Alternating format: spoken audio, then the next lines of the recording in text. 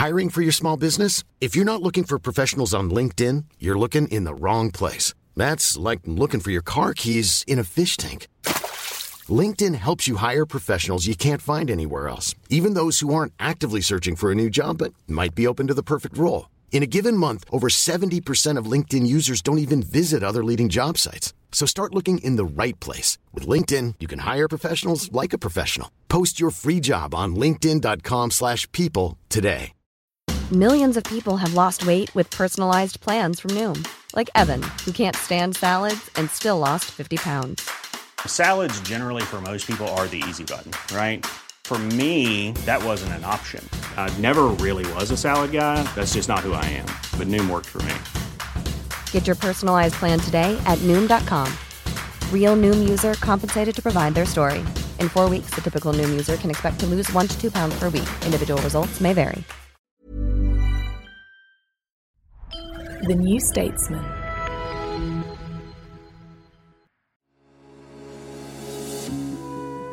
You're listening to audio long reads from The New Statesman, the best of our reported features and essays, read aloud.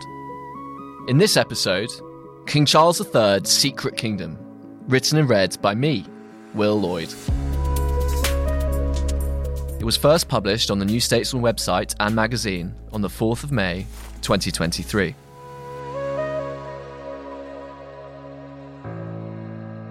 A few months ago, I realised that the King of England was having another affair. The story of his first affair with Camilla Parker Bowles is well known. The King loved one woman, then married another.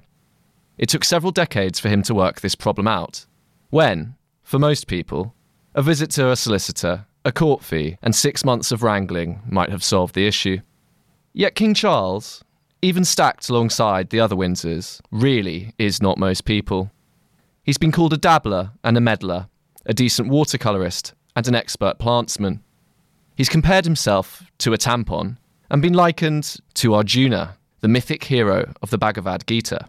His attempts to publicise the benefits of eating mutton were less blockbuster than his televised admission in 1994 of adultery. No figure in British public life has been as mocked, pilloried and abused as Charles. Not all the water in the rough, rude sea can wash the balm from an anointed king, Shakespeare has Richard II claim. Well, with Charles, the rough sea tried and tried. Now, as his coronation beckons, that tide is going out. The king has been slowly rehabilitated. Call it the "he was right all along" theory. Unlike the heirs apparent who litter England's history with their whoring, gambling and drinking, Charles dedicated his time away from the polo field to service. Part of that service was issuing warnings. He warned about climate change. He condemned aerosols. He lamented the illegal methods used to catch the Patagonian toothfish. He presumed that the Iraq War was a grave geostrategic error. "How on earth did Mr. Blair take us to war, knowing what he knew?" Charles reportedly asked his closest aides. Initially, all these opinions earned him a reputation as a crank. To the left, he sounded like some purple-faced country buffer. To the right, he sounded like a hippie academic moping in The Guardian. Yet the king had an intuitive feel for underground national currents that conventional politicians and commentators rarely understood. Time, so the theory goes, often proved that Charles was right. Nowhere was he more right than at COP26 in Glasgow in November 2021. Charles had been fighting for the environmentalist cause for decades. Now, the rest of the world appeared to have come around to his positions. He was pictured giggling with Leonardo DiCaprio. Jeff Bezos praised his acuity. Boris Johnson, then Prime Minister, hailed him as a prophet without honour. Not only were the best and the brightest allowing him to take a valedictory lap, they were confirming Charles's self-image. Perhaps, he had mused in a 1982 speech to the British Medical Association, we just have to accept that it is God's will that the unorthodox individual is doomed to years of frustration, ridicule and failure in order to act out his role in the scheme of things until his day arrives and mankind is ready to receive his message. COP26 was Charles's first coronation. The heretic was crowned a hero. His warnings and his message were gratefully received at last. Yet that does not mean the king's message is understood. To accept that message and to eulogize it means more than embracing sustainable agriculture and other green policy ideas. What lies beneath the crown is darker and stranger than that. Few realize how esoteric the king's depths are. In 2010, he published a manifesto called Harmony. The king's helpers, reported his biographer Catherine Mayer, did as little as possible to promote the text because of its unsettling content, and the book was largely ignored. But its themes are threaded through 4 decades of public statements. The unorthodox individual's message, Charles said in that 1982 speech, comes from a far deeper source than conscious thought. It used to be the case that the king was easier to criticise than comprehend, but as he takes the throne, he is easier to celebrate than understand. This is where the second, lesser-known affair becomes crucial to grasping the reality of Charles. The king has been carrying on, not with another woman, but with another country. Over more than 3 decades, he has developed a unique relationship with Romania, a nation almost as misunderstood by the British public as the king. Charles's involvement there is unlike anything else in the monarch's life. If his affair with Camilla was a matter of the body and the heart, Charles's affair with Romania is a matter of the mind and the soul. He believes the country, particularly Transylvania, holds secrets that may save the earth from destruction. The key to unlocking those secrets and the worldview of the king lies 1,500 miles away from Windsor, in the Eastern Balkans. Is Romania the part that explains the whole? It had been snowing for days, and the Carpathian Mountains were blue with ice. This was supposed to be spring in Romania. It was spring in the flat, overworked plains that spread around Bucharest. There the sun shone and trees bloomed. In the mountains, however, the snow fell eerily. The pine forests beneath the peaks looked bone dead. One by one, the mountains passed as the train crawled to Brasov. The passengers were returning home from the capital to Transylvania for Easter. It was Palm Sunday. They chatted among themselves or jabbed at their phones, ignoring the mountains, the pines, and snow outside. On the table before me were 6 photos of Charles, which had been taken during his official visits to Romania. The king owns an 18th century farmhouse in the village of Viskri, and another in Zarlan Patak in the foothills of the Carpathians. The shots showed an aging man in official poses. Charles the botanist, in search of rare orchids. Charles the gentleman farmer, inspecting dozens of local cheeses. Charles, lord of the dance, a young, traditionally dressed woman's hand raised in each of his own. The king's properties were both in Transylvania. In Latin, the name means the land beyond the forest. Beyond is right. For 2 millennia, Transylvania was beyond the edge of the world, beyond the edge of empires, beyond the edge of Europe. In countless histories, tireless armies, whether Mongol or Ottoman or Soviet, streamed out from Asia, trampling over these lands. Marginal and vulnerable Transylvania was settled by the Saxons in the 12th century during the High Middle Ages. They were invited by the Hungarian king Girzar II, who needed a population for this buffer zone on the furthest frontier of his kingdom. The Saxons were a living roadblock, a human mass to slow invaders, but instead they outlasted Girzar and many subsequent foreign incursions. The Saxons were builders of immense technical genius. They divided the forest into plots and raised Kirchenbergen, towering fortified churches that still dominate the landscape. They were German speakers with no connection to Germany since the medieval period. They were an insular and self-sufficient community who lived out their epic until the bitter end of the 20th century. The history of what the Saxons did and what was done to them is sketchy. Like the rest of Romania, they had no Renaissance, no Enlightenment, no Industrial Revolution, no Agricultural Revolution, and nothing like the events of 1968. Serfdom persisted for centuries until it was finally abandoned in the mid-19th century. This miniature Germanic universe was a great, static, anti-modern achievement. It survived Adolf Hitler when the Saxons were drafted en masse into the ranks of the Waffen-SS and found themselves guarding the Third Reich's concentration camps. It survived Joseph Stalin, who demanded that those same men, if they survived the Second World War, were transported to concentration camps in the outer regions of the Soviet Union. It survived Nicolae Ceausescu's communist ice age, which never quite frosted the remote readouts of Transylvania, where the Saxons were able to ignore their nominal master in Bucharest. Even in the 1980s, village life continued as it had done for centuries. Leiterwagons still trundled along muddy, crooked roads. Congregations still huddled every Sunday in the fortified churches. Every August, animal fodder was still harvested by hand using scythes. The only thing that could destroy Saxon Transylvania was the Saxons themselves. After the Berlin Wall fell, and after Ceausescu was executed on Christmas Day, 1989, they confronted their own precarious position. Who was to say that communism, fascism, or something worse would not return? The West German government was offering the right of return to ethnic Germans behind the crumbling Iron Curtain. So what finished off Saxon Transylvania was a nostalgic fever, a longing for a Germany they had never seen. The community self-liquidated. Overnight, almost every Saxon fled to West Germany. It was at this odd moment, when 8 continuous centuries of tradition were vanishing, that the then Prince of Wales, technically related through Alfred the Great to the ancient Saxon deity Woden, and enduring the lowest ebb of his personal life so far, stepped into Transylvanian history. Like many princes, he was lonely, and he was terribly sensitive. Young to think so much, was Winston Churchill's early verdict. The prince was 3. His father was frightening, and his mother was a sphinx. Gordonston, the school they sent him to in Scotland, became synonymous in his mind with prison. His greatest friend there was a teddy bear that he owned for several decades afterwards. The prince had no friends, but he did have land.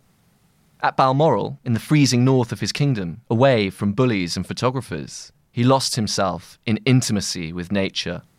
The prince learned to escape into the Caledonian pine forests. He learned to mark individual trees and the habits of grouse and red deer, and how to spot the butterflies that haunted the heather. Eagles circled above him. He was taught how to shoot most of these creatures with a rifle. When the prince returned to his castle after a day's fishing, red-coated footmen bowed to him, just as he bowed to the bronze statue of his great-great-great-grandmother, Queen Victoria, in the grounds. He had everything here.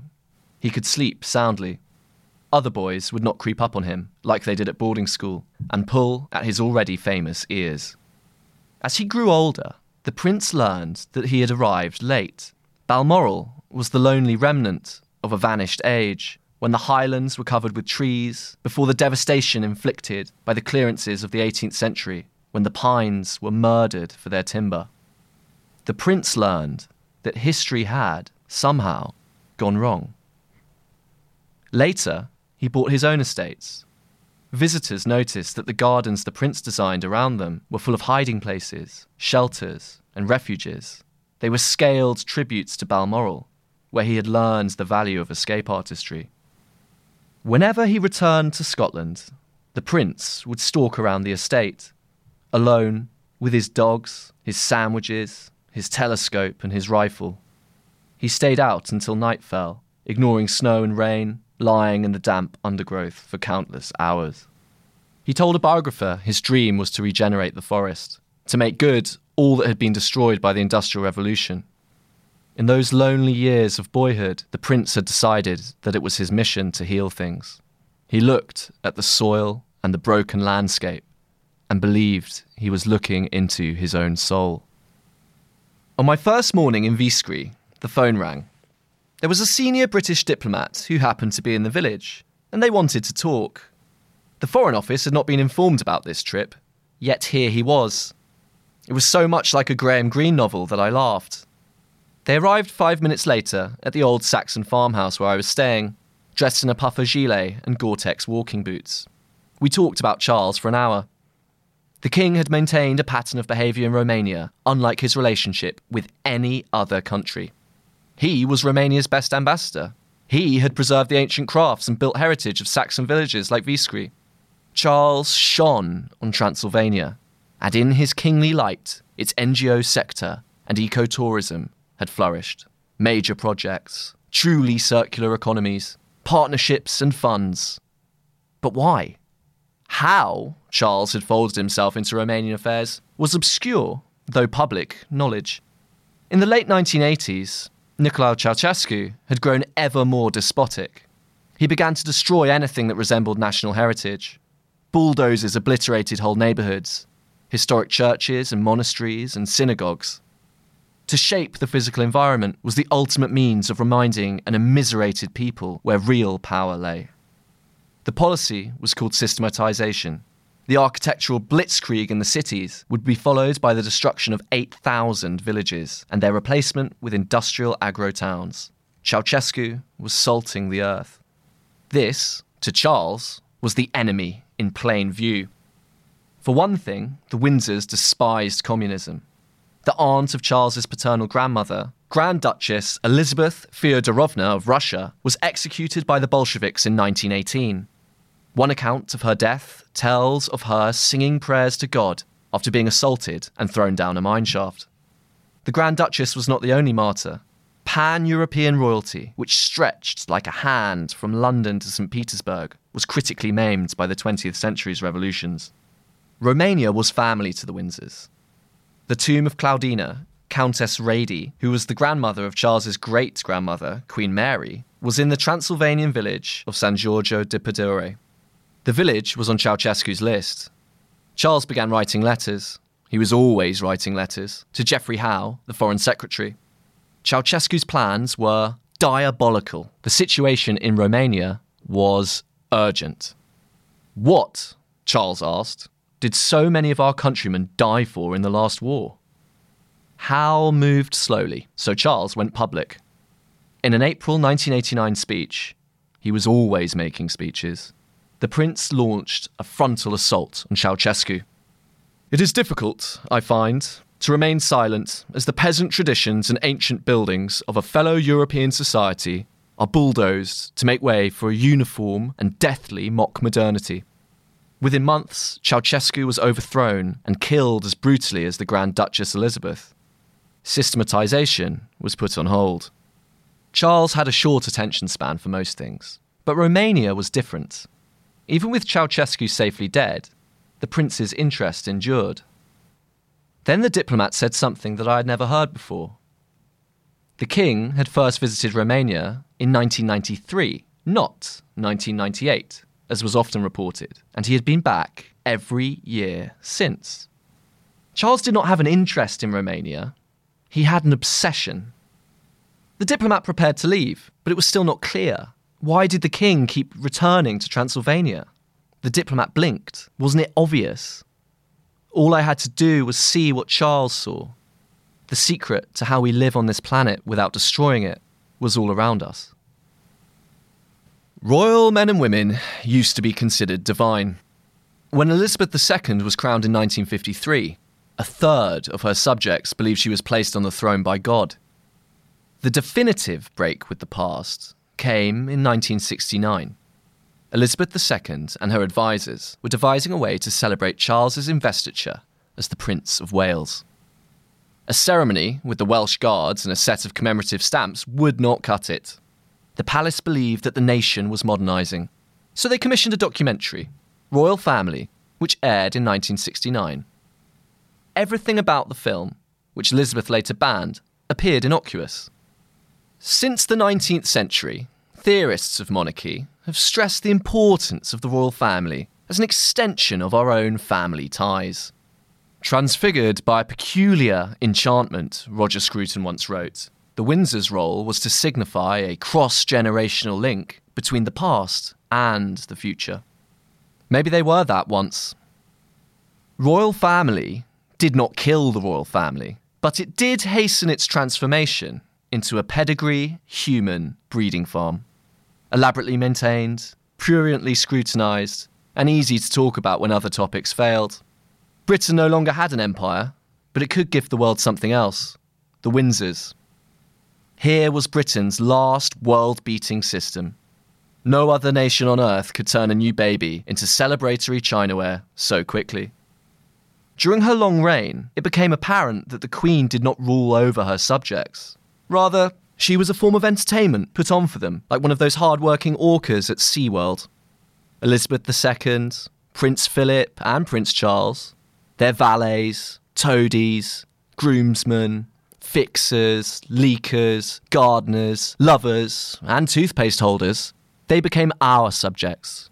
However many ribbons they cut, however many charities they fundraised for, their constitutional role in Britain by the late 20th century was to exist for the encouragement and maintenance of scandal and jokes. This was nothing so cerebral as republicanism, and it never threatened the institution of monarchy itself. It was a society-wide change in perspective. From the later part of Victoria's reign until around 1969, the British esteemed their royals. Now they looked down on them. The Windsors knew this, and Charles, who, during his marriage to Diana Spencer, was plunged into the national cesspit more than the others combined, knew it well. His healing powers were rejected. Britain wanted the orca to jump through hoops. The prince understood his role, but hated it. "I'm not very good at being a performing monkey," Charles sadly admitted to Jonathan Dimbleby in 1994, unaware that his utter discomfort was precisely what made him such a bankable amusement. To the prince, the public realm was a magnified Gordonston. Whether it was his marriage or his charities, his mistress or his speeches, throughout the 1980s and 1990s, the bullies tugged his ears. In Spare, Prince Harry writes of his father murmuring darkly about survival while discussing his school days. How did he survive Diana? With great difficulty, it seems. In her book The Palace Papers, Tina Brown claims that as his first marriage collapsed, Charles developed a spooky preoccupation with the suicide in 1889 of Crown Prince Rudolph, heir to the Habsburg throne. "Wouldn't the media have a field day if I took the same way out?" he reportedly said. The prince began to conflate his personal misery with the wretchedness of the world. In his speeches, he attacked the 1960s, the decade when modernity began to ruin everything, whether it was the crew who filmed Royal Family, the architects who built the National Theatre in London, or the agri-industrial companies that sowed pesticides across Britain's farmlands. The same forces that had cleared the Highlands in the 18th century had returned to get him, more terrible than ever before. In January 1993, to clarify what all his gadfly activity added up to, Charles wrote a letter to the director of the Prince's Trust. "I've always wanted to roll back some of the more ludicrous frontiers of the 60s in terms of education, architecture, art, music, and literature, not to mention agriculture." The letter posed a question. What exactly would reality look like were those frontiers rolled back? The same year, the Prince of Wales made his first visit to Romania. For the text version of this and all our long reads, you can subscribe to The New Statesman for just £1 a week for 12 weeks using our special podcast offer. Just visit www.newstatesman.com/podcast offer.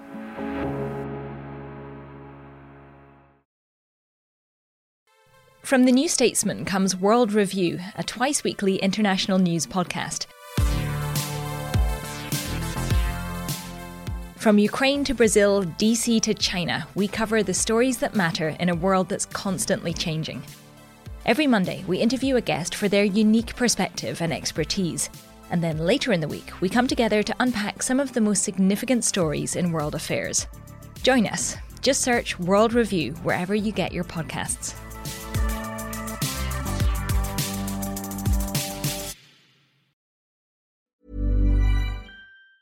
Hey, it's Ryan Reynolds, and I'm here with Keith, co-star of my upcoming film, If, only in theaters May 17th. Do you want to tell people the big news? All right, I'll do it. Sign up now and you'll get unlimited for $15 a month and 6 months of Paramount Plus Essential Plan on us. MintMobile.com/switch. Upfront payment of $45 equivalent to $15 per month. Unlimited over 40 gigabytes per month. Face lower speeds. Videos at 480p. Active Mint customers by 531.24 get 6 months of Paramount Plus Essential Plan. Auto renews after 6 months. Offer ends May 31st, 2024. Separate Paramount Plus registration required. Terms and conditions apply if rated PG. I'm Sandra, and I'm just the professional your small business was looking for. But you didn't hire me because you didn't use LinkedIn Jobs. LinkedIn has professionals you can't find anywhere else, including those who aren't actively looking for a new job, but might be open to the perfect role, like me. In a given month, over 70% of LinkedIn users don't visit other leading job sites. So if you're not looking on LinkedIn, you'll miss out on great candidates like Sandra. Start hiring professionals like a professional. Post your free job on linkedin.com/people today. There's never been a faster or easier way to start your weight loss journey than with PlushCare. PlushCare accepts most insurance plans and gives you online access to board-certified physicians who can prescribe FDA-approved weight loss medications like Wegovy and Zepbound for those who qualify. Take charge of your health and speak with a board-certified physician about a weight loss plan that's right for you. Get started today at plushcare.com/weight loss. That's plushcare.com/weight loss. plushcare.com/weight loss. Since 2013, Bombas has donated over 100 million socks, underwear, and T-shirts to those facing homelessness. If we counted those on air, this ad would last over 1,157 days. But if we counted the time it takes to make a donation possible, it would take just a few clicks. Because every time you make a purchase, Bombas donates an item to someone who needs it. Go to bombas.com/ACAST and use code ACAST for 20% off your first purchase. That's bombas.com/ACAST, code ACAST.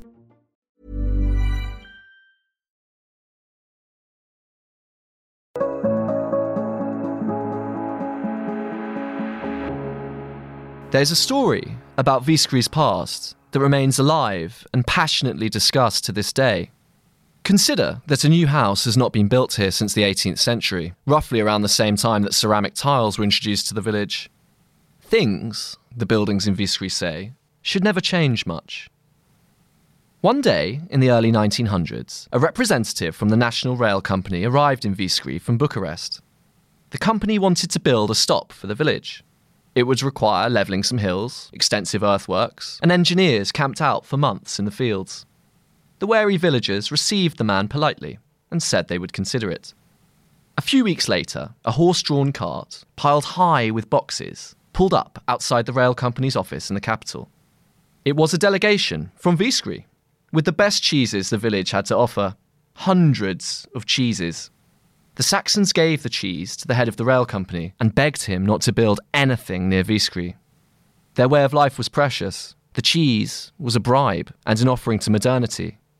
Please, do what you need to do, but be sure to leave us alone. This mentality, along with the ordered, squat Saxon homes and the fortified churches and the meadows, is what the king discovered in Viskry and what he fell in love with.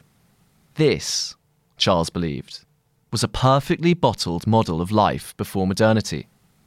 Somehow the Britain of his ancestors lived on, physically and psychologically, in this forgotten corner of Transylvania. Botanically, there were flowers, plants, and trees that had been destroyed when British agriculture industrialised after the Second World War.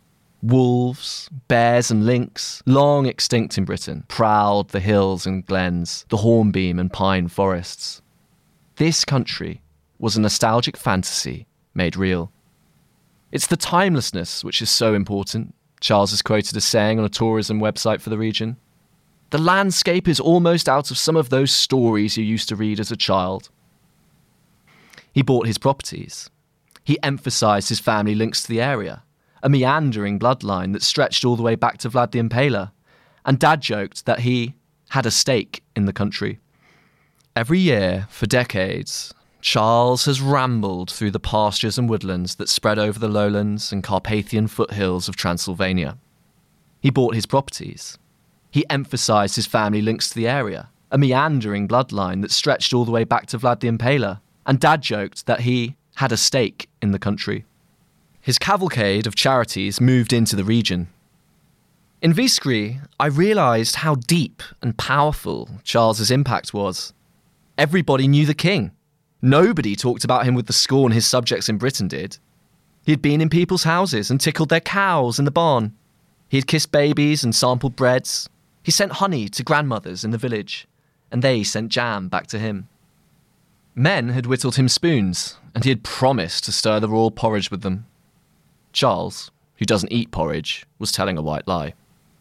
People welled up as they described the way Charles had saved the village from a deluge of tarmac and concrete. When local charities were ignored, Charles staged grand openings for months-old projects, drawing the Romanian media's attention. When the village needed a new sewage system, Charles, without advertising it, paid for a new ecological wastewater treatment plant based on reeds and a new water drainage system for the village. It cost the best part of £2 million. This was kingship on the medieval model. the king had taken possession of the people, rather than the contemporary British model, the people had taken possession of the king. The Romanians looked at their rapacious, cynical politicians with disgust. They looked at Charles, who took nothing from them and appeared to give them everything he could, with reverence. Would Charles be our king? I was asked, more than once. Frankly, it would have made much more sense than his being the King of England. But it was not enough for Charles to be loved by the people of Transylvania, nor for this land to be immensely beautiful. For the king, there must be a meaning to things. The rest of the world needed to learn from villages such as Viskri. This was the last corner of Europe where you can see true sustainability and complete resilience and the maintenance of entire ecosystems for the benefit of mankind, Charles says in a documentary called Wild Carpathia, which plays on a loop in the barn attic of his property in Viskri. Transylvania was everything Britain was not. If Britain was frenziedly modern, Transylvania was enduringly backward. If Britain was rudely democratic, Transylvania was stubbornly feudal. Britain was poisoned, Transylvania was pristine. Britain was chaotic, Transylvania was harmonious. The British mocked Charles, then sent its phone-hacking journalists after him. The Transylvanians displayed their cheeses for him, then awarded Charles an honorary doctorate from the University of Cluj. There were, the king noted on a visit to Romania in 2022, over 200 species of butterflies, compared to a disappointing 40 in my country, the United Kingdom. Best of all, he had found a bolt hole.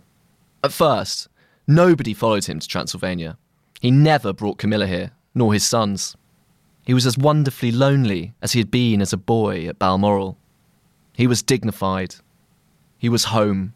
He was the king. One night, in 1989, the South African author Laurens van der Post introduced Charles to the poet Kathleen Raine, who, like van der Post, was substantially older than the prince.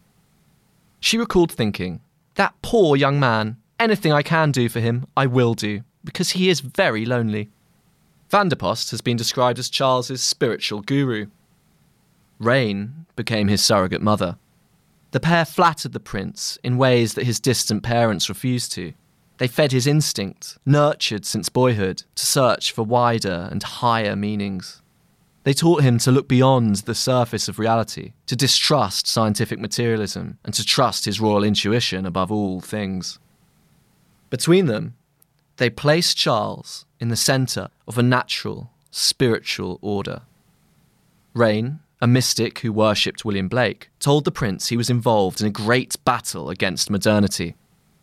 As his life fell apart in the 1990s, she would say that he was like Prince Arjuna at the beginning of the Bhagavad Gita, facing a breakdown that is actually a breakthrough. She told him, in one of dozens of letters, that he was like the founder of a great religion. Don't forget that love has become a word emptied of meaning, and perhaps compassion is nearer to what our humanity needs and depends on, or so the Lord Buddha saw it, and he was also a prince of this world. Charles was not the zoo animal baited by the British media, but well placed to transform the monarchy, society, and the planet. Throughout his public life, the murmuration of ideas and language that swirled around Charles has confused Britain. He cared about inner cities, so why was he banging on about dry stone walls? If he called for the restoration of inner peace, why was he using a rifle to blast away the deer that lived on his estates? The prince was radical but traditional, modest yet assertive. He could seem as shy as the Queen, but he was more outspoken than Prince Philip. The public wanted glamour. The prince patiently tried to teach them beekeeping. He was supposed to be an Anglican, but he refused to give up on his suspicion that reincarnation was real. Though he ought to have been an icon of the cultural right, Charles did not fit neatly on any political axis. He was baffling, simultaneously progressive and conservative in ways that British party politics could not contain. Raine describes him as one of us. His beliefs were traditionalist. That's not small t traditionalism, which in the British sense is akin to one nation Toryism. Traditionalism, which Charles has supported through think tanks and small publications, and referenced in many speeches, is a more esoteric creed. It claims roots in the writing of Marsilio Ficino, a 15th century Italian priest, but its modern founder was the French reactionary philosopher René Guénon. For Guénon, a pattern emerged when the whole of human religious practice was examined. There was no difference between faiths. Only perennial wisdom and a primordial character could link seemingly disparate theologies together. Traditionalism replaces the idea of progress with a deep sense of decline. The dynamic of history is not pushing humanity forwards, but dragging it down. Through Rain, Charles, a natural pessimist, found a philosophy that made sense of what he had always thought. The great experiment, Charles writes in Harmony, to stand apart from the rest of creation, has failed.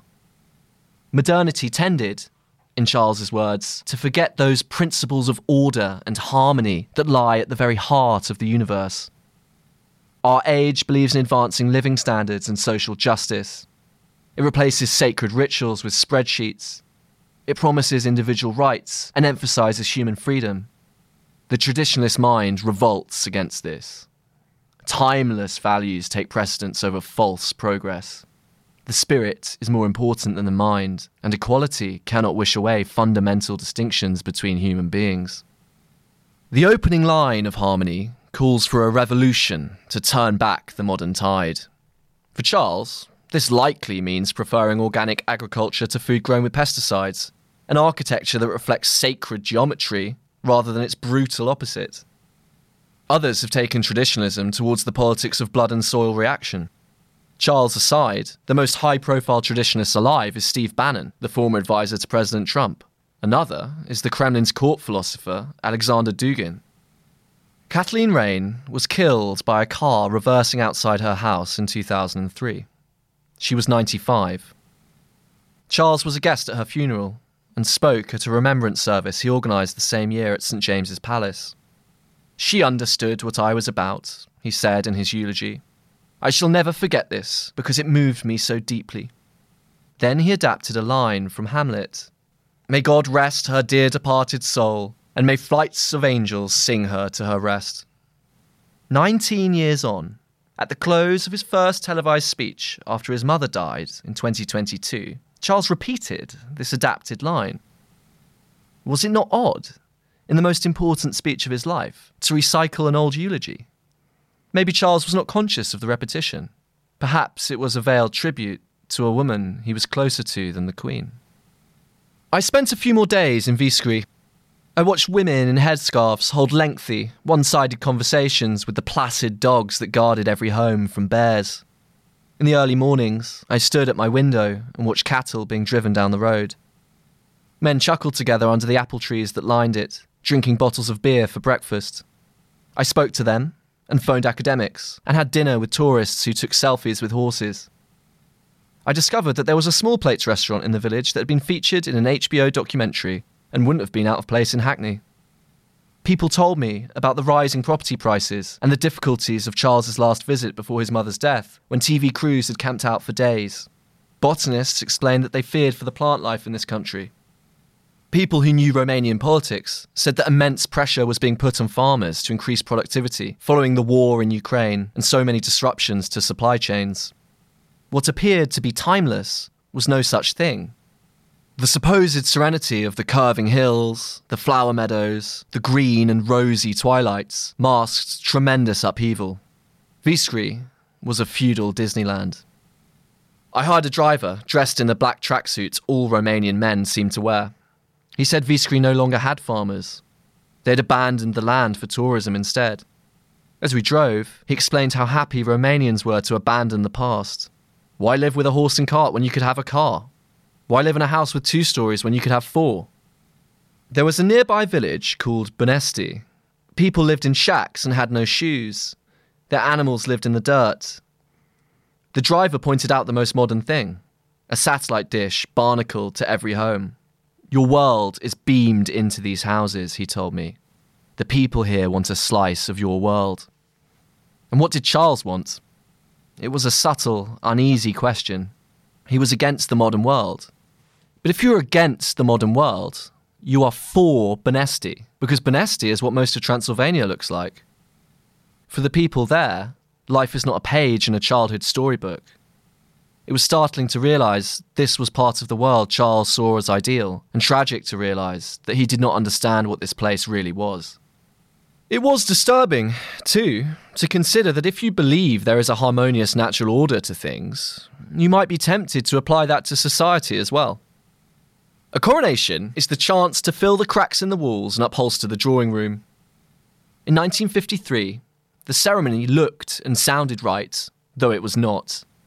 "She is only a child," said Winston Churchill when Elizabeth II took the throne. Over her reign, the institution slid from imperial grandeur back to its 18th century role, a feuding family existing to be snickered at. Nobody today, except perhaps the king himself, believes that God is about to place him on the throne.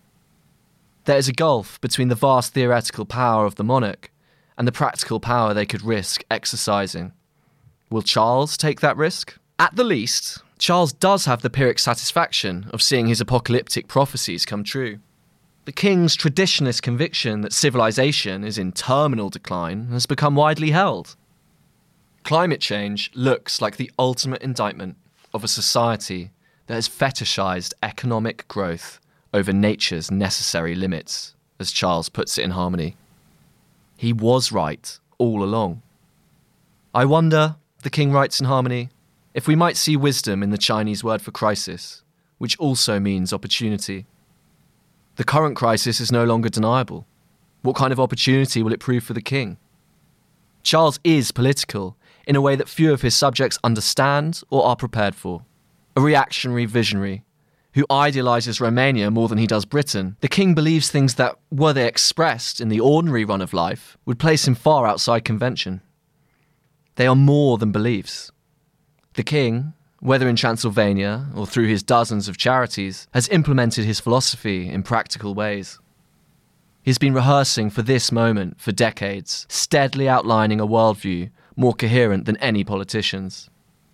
After his accession last year, Charles said that he would no longer give the same time to the issues he had focused on as the Prince of Wales. Many in Romania interpreted this as the end of his affair with the country. The coronation is now his marriage to Britain, a place he seemingly loves less. Whether it proves a happy one, we will soon discover. This has been Long Reads from The New Statesman. This episode was produced by Misha Frankel-Duval, the senior producer was Adrian Bradley, the commissioning editor was Melissa Deans, and the executive producer was Chris Stone. If you enjoyed this podcast, please make sure to like, subscribe, and rate the show. Just search for audio long reads from The New Statesman, wherever you get your podcasts.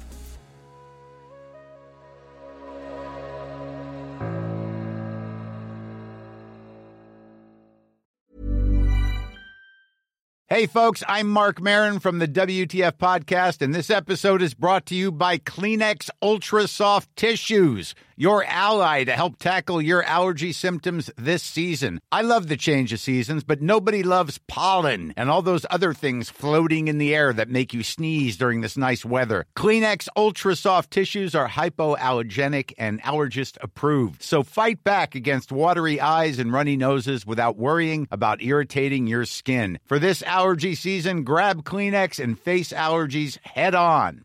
Planning for your next trip?